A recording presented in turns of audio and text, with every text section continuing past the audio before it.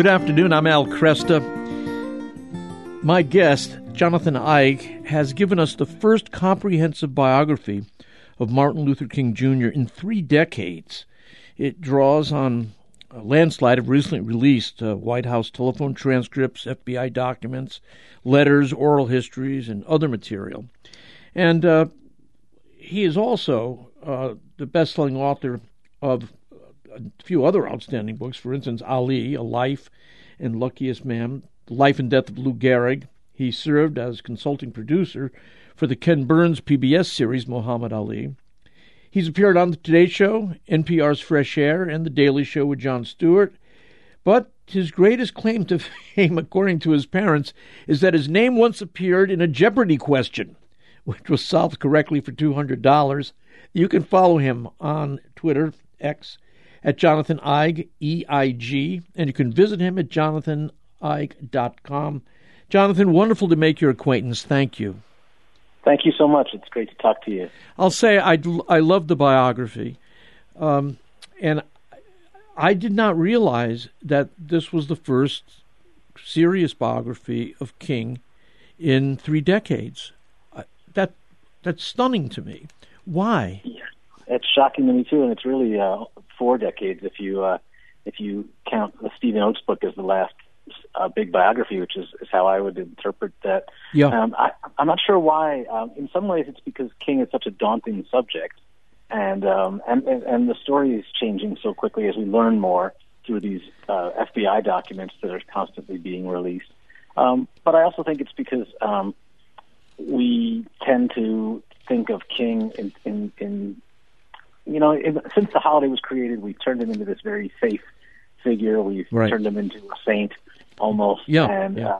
And I think there's a reluctance to examine him more closely because we're afraid that it might puncture that image. And I don't think it punctures the image. I think it only enhances the image when you tell the truth. Yeah. I agree. Let's go back to the beginning about his family, his upbringing. He was raised in a relatively well-off middle-class family, right, in Atlanta? Yeah, that's right. Compared to most black people of his generation, his peers, he was somewhat buffered from the horrors of racism in the Jim Crow South because his father was a preacher, his grandfather was a preacher.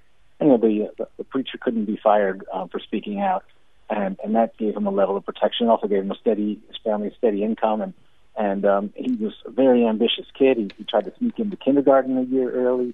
He went to skipped several grades in grammar school and ended up enrolling at Morehouse at the age of 15. So this was a kid who always had high expectations thrust upon him and had high expectations for himself as well. Was he a sensitive boy? Very sensitive. All his life, really. We lose sight of this. This is a kid who attempted suicide twice as an adolescent. Jumped out of a second-story window when he found out that his grandmother had been hurt, and then later when he discovered that she had died. And he was always easily bruised emotionally. At the same time, really charming, really charismatic. People love to be around him. But this is something we'll see throughout his life. He's very sensitive. He doesn't really like criticism. He wants to please people. He has a hard time saying no to people. It's very interesting to think that one of our nation's greatest protest leaders really hated conflict in his personal life. That is amazing. Yeah, and that itself is worth examining.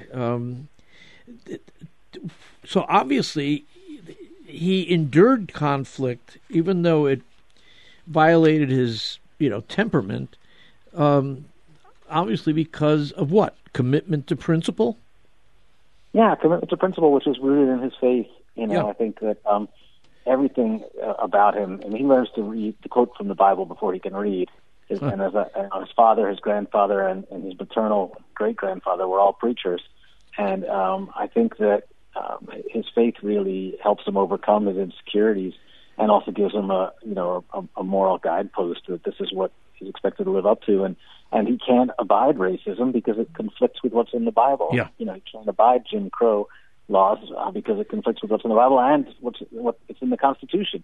So, he's constantly aspiring, and I think the Black social gospel says that it's not just enough for him to aspire, but he has to try to shape the world and, Yeah. and bring the nation into line with what those documents and the Bible promise. That's right. Yeah, sin for him wasn't just a matter of personal behavior. It was also related to social institutions. Is that right? Absolutely. He felt like, especially later in life, as he's a preacher, I think his activism was an outgrowth of his role as a preacher. I think he saw the work that he was doing as being designed to save the soul of the world or the nation, that he was a pastor first and foremost all the time. One of the things that strikes me, looking back at him, is in some ways, at least at the beginning of the movement, time of the Montgomery bus boycott and forward, in some ways he's a somewhat conservative activist. I mean, racism was ungodly, racism was un-American. And, that's the kind of thing you would hear conservative evangelicals saying today. He had this understanding of structural sin, but in some ways he wanted to call people not only to faith in God, but he wanted to make democracy work. He wanted the national story to work. Yeah, absolutely, and that's what makes it so interesting. He's leading this protest, this uprising, but they're not uprising, and they're not rising up to demand the destruction of the United States of America. They're rising up because they want to join the United States of America. Yeah. They want to be considered equal partners in this democracy. And that's different. And that's what makes it so hard to ignore him, I think. When he begins in Montgomery speaking out, he's saying that the protesters there are only demanding the American dream. They're only demanding that we live up to the words of the Constitution and the Declaration of Independence.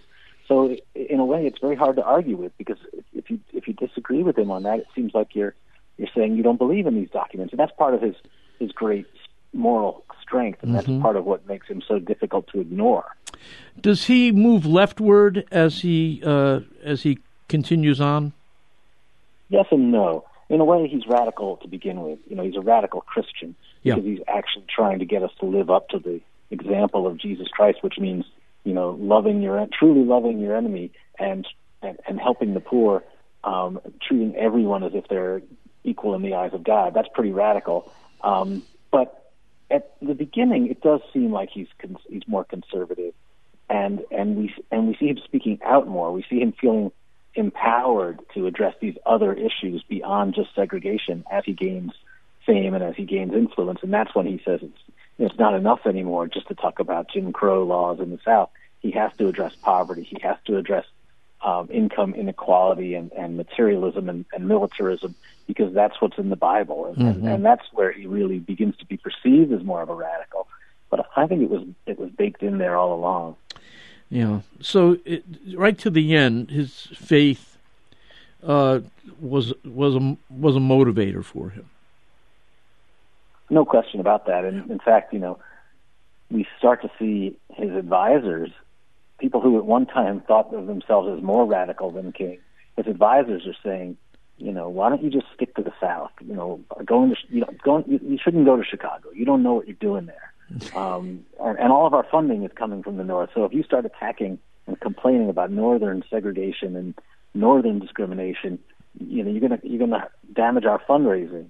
And King has to say to these advisors, it's not about what's practical. It's not about what's politically wise.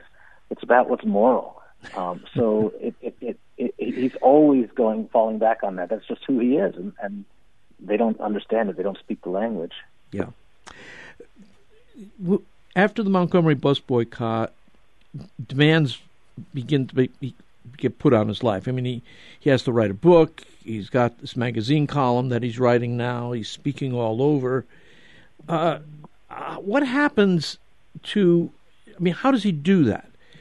How is his life organized to take advantage of all those opportunities? It's not really very well organized. It's kind of a mess. Okay. And on top of all those things you mentioned, he's being asked to duplicate the success of the Montgomery. That's right. That's right. Yeah. And to spread his word nationally, and to to make this a national movement. He founds the Southern Christian Leadership Conference for that reason. And he doesn't have an organization. He doesn't have a fundraising team. He doesn't have, membership. He's making this all up as he goes along, and it doesn't go very well, to be honest. His first couple of attempts to duplicate the Montgomery protests really fail miserably. And that's one of the things I love about King, is that he's called to this. He's thrust into this position of leadership, never really having sought it, and he just, he says, okay, I'll figure it out as I go. Yeah. Give us a sense of how dangerous it was to be involved in the movement at that time. Well, just to begin with, in Montgomery, where he starts out, there had been 365 lynchings since Reconstruction, and the Klan was very active, and its membership doubled and tripled as King became more prominent and as the bus boycott began. So he knew his life was at risk. His home was bombed. His shotguns were fired through the windows.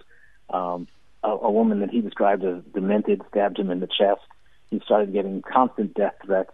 So this was not, hypothetical. He was dealing with it. And there was a moment early on in the bus boycotts where his father and Coretta's father showed up on the porch the night of one of these bombings and said, "That's it. It's over. You're coming with us back home. Someone else can take over from here." And both Martin and Coretta stood up to them and said, "No, we have a responsibility here." But King knew every day of his life that he was in danger, and it only got worse when the FBI put a target on his back. Yeah, we'll talk about that in the next segment. That's a vital part of this story. Tell us about Coretta Scott King. How did they meet? How'd they court? How'd that work? Coretta is one of the great unsung heroes, and we think we know her because she lived such a long time and maintained his legacy. But what we forget and what we don't appreciate is that she was much more of an activist than he was when they met. And that's why King fell in love with her. King was dating a lot of women in Boston. He was at Boston University, and she was at the New England Conservatory of Music, hoping to prepare for a career as a concert singer. And then that came. Jonathan, I just hear the music coming up. Hold it there, and we'll pick up on Coretta Scott King on the other side of the break, if you don't mind. Thank you. My guest, Jonathan Eich, is the author of the first comprehensive biography of Martin Luther King Jr. In 4 decades. It's called King, A Life, and the reviews, by the way, are outstanding. I'm Al Kresta.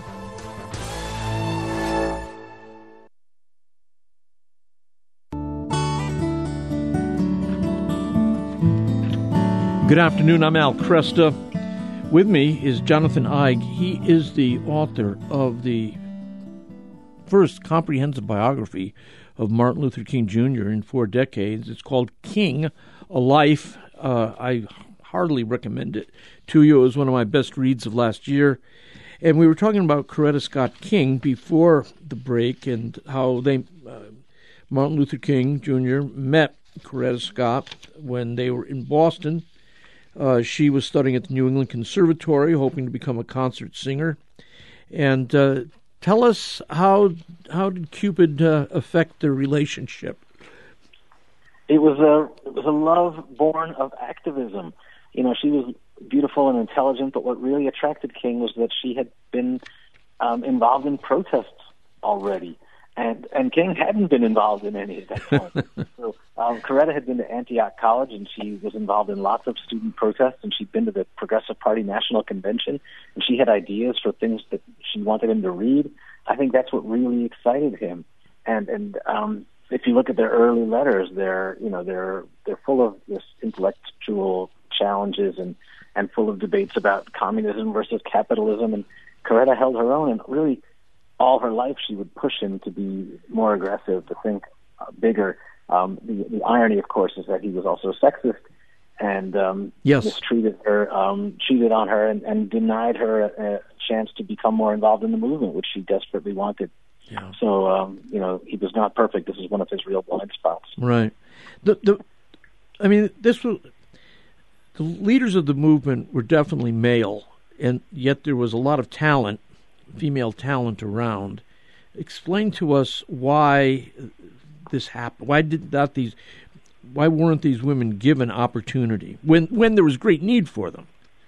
Yeah, well, this was true in many areas of life in the 1950s and 60s, but in particular in the civil rights movement, which was led primarily by Black Baptist preachers.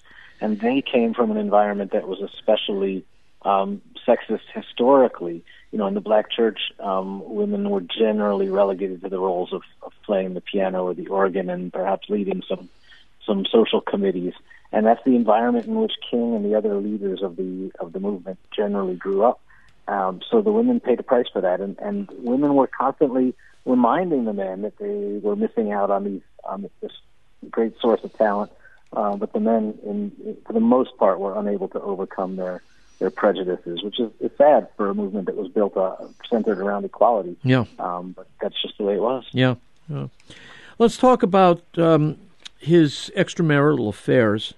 How big a mark is this on his life? I mean, was this a one-time thing, multiple affairs? What happened?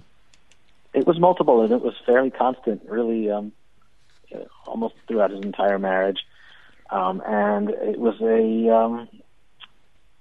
it's a sign of his flaws, to be sure, that he was not remotely perfect when it came to this.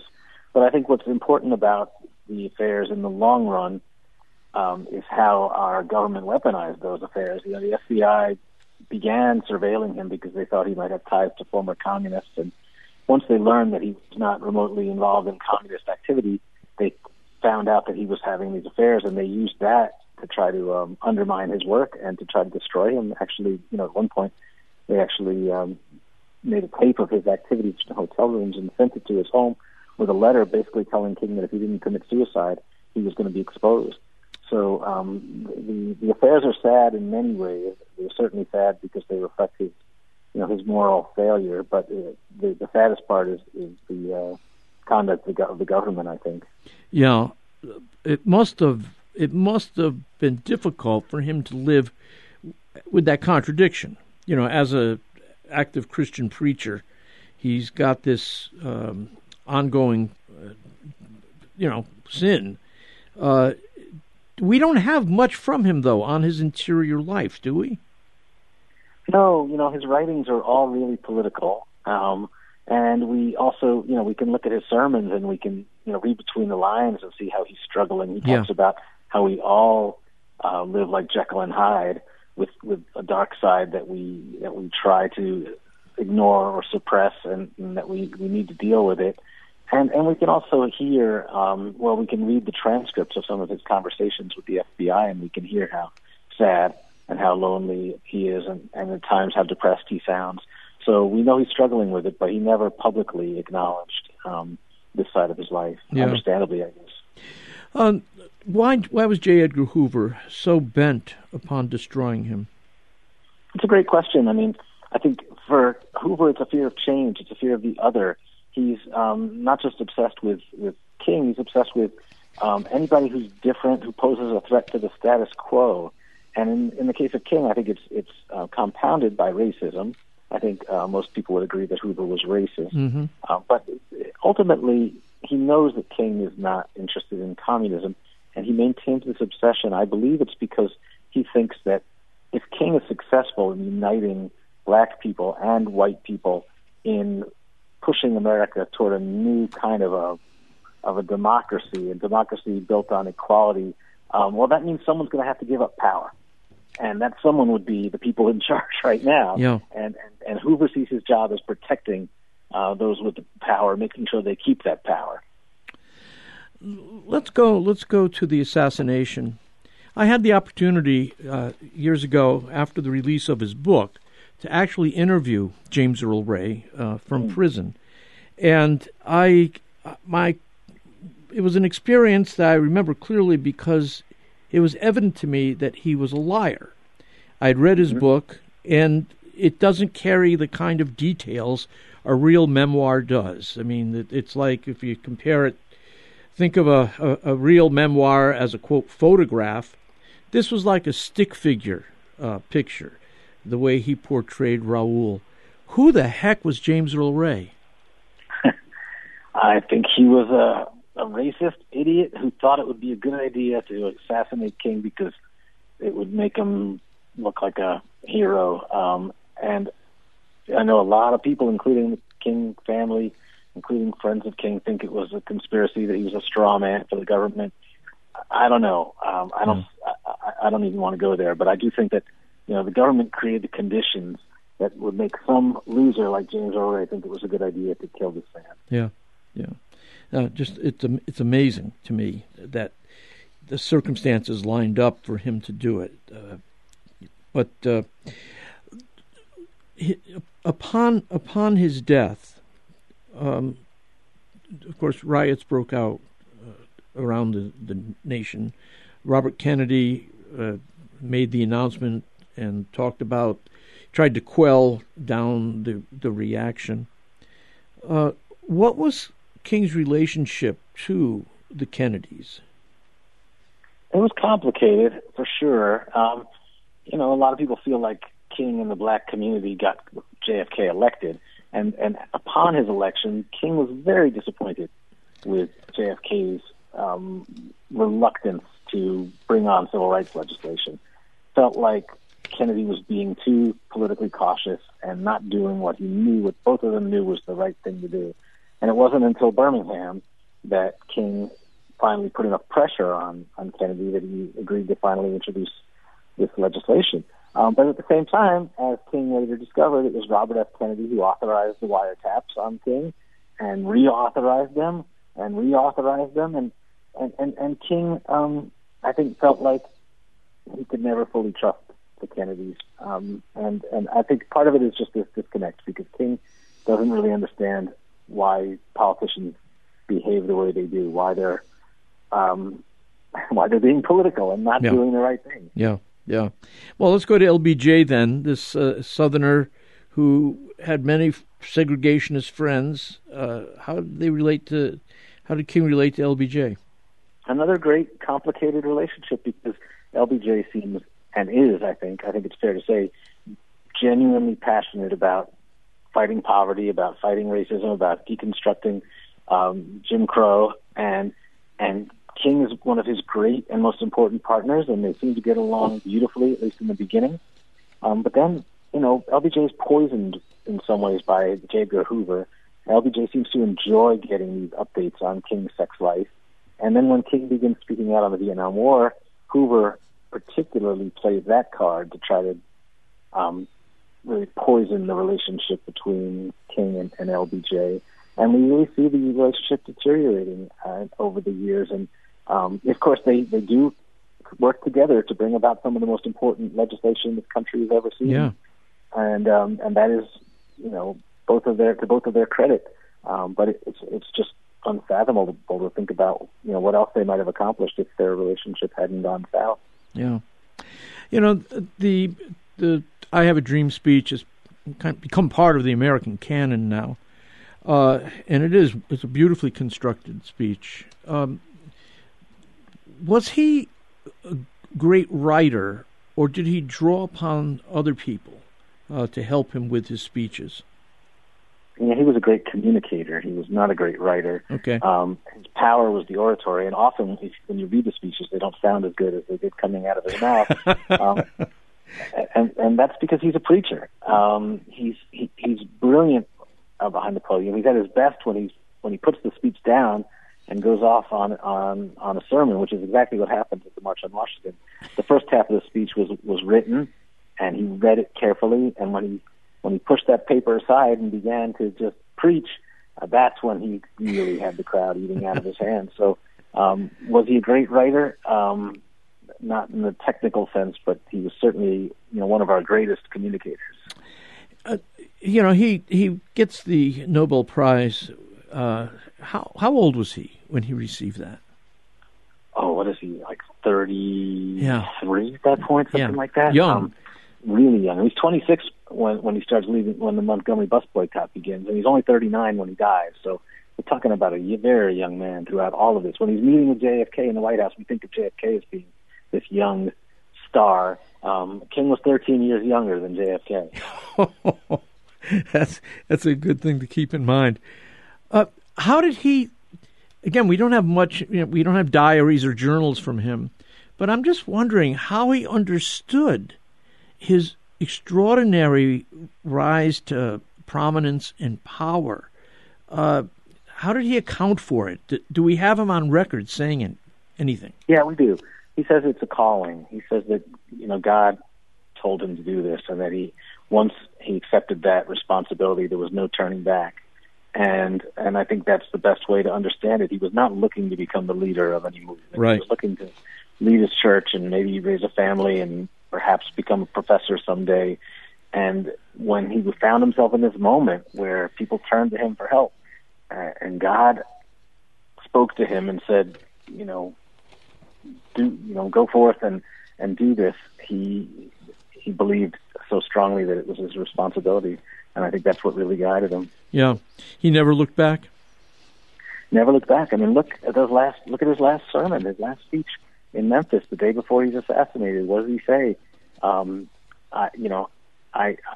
Longevity would be nice. There are benefits to having a long life, but that doesn't matter to me now. Yeah. Because I am here to serve God, and I have seen the promised land. Yeah. I may not get there with you, but I know that together we as a people will reach the promised land. He has given up all sense of self. Yeah, yeah. It's an extraordinary moment. I'd like to know, how did he relate to the others in the movement? His friend, Ralph Abernathy, Andrew Young, John Lewis, Jesse Jackson. How did they get along as guys? I got to interview almost all those people that you just mentioned, except for Abernathy, and I did interview his wife. And they just adored the man. And to them, he was Martin. He was a friend. He was the guy who ate with his fingers because forks slowed him down too much. He smoked cigarettes but hid it from the public. He would take off his socks and shoes and sing along with music on the radio and when they were sitting around the house. And he was just funny. He had a wicked sense of humor. And these guys just adored him, and they felt his pain because he was carrying the burden for so many of them. And none of them had to deal with anywhere near the pressure that he had to deal with. It was like he was carrying it for all of them. Yeah. Jonathan, thank you so much for joining me today. Thank you especially for the work on this book. I loved it, and hope to talk with you again. Anytime. Thanks so much. Jonathan Eig is the author of King, A Life, the first comprehensive biography of Martin Luther King Jr. In 40 years. It's outstanding, and he doesn't shy away from the tough moments.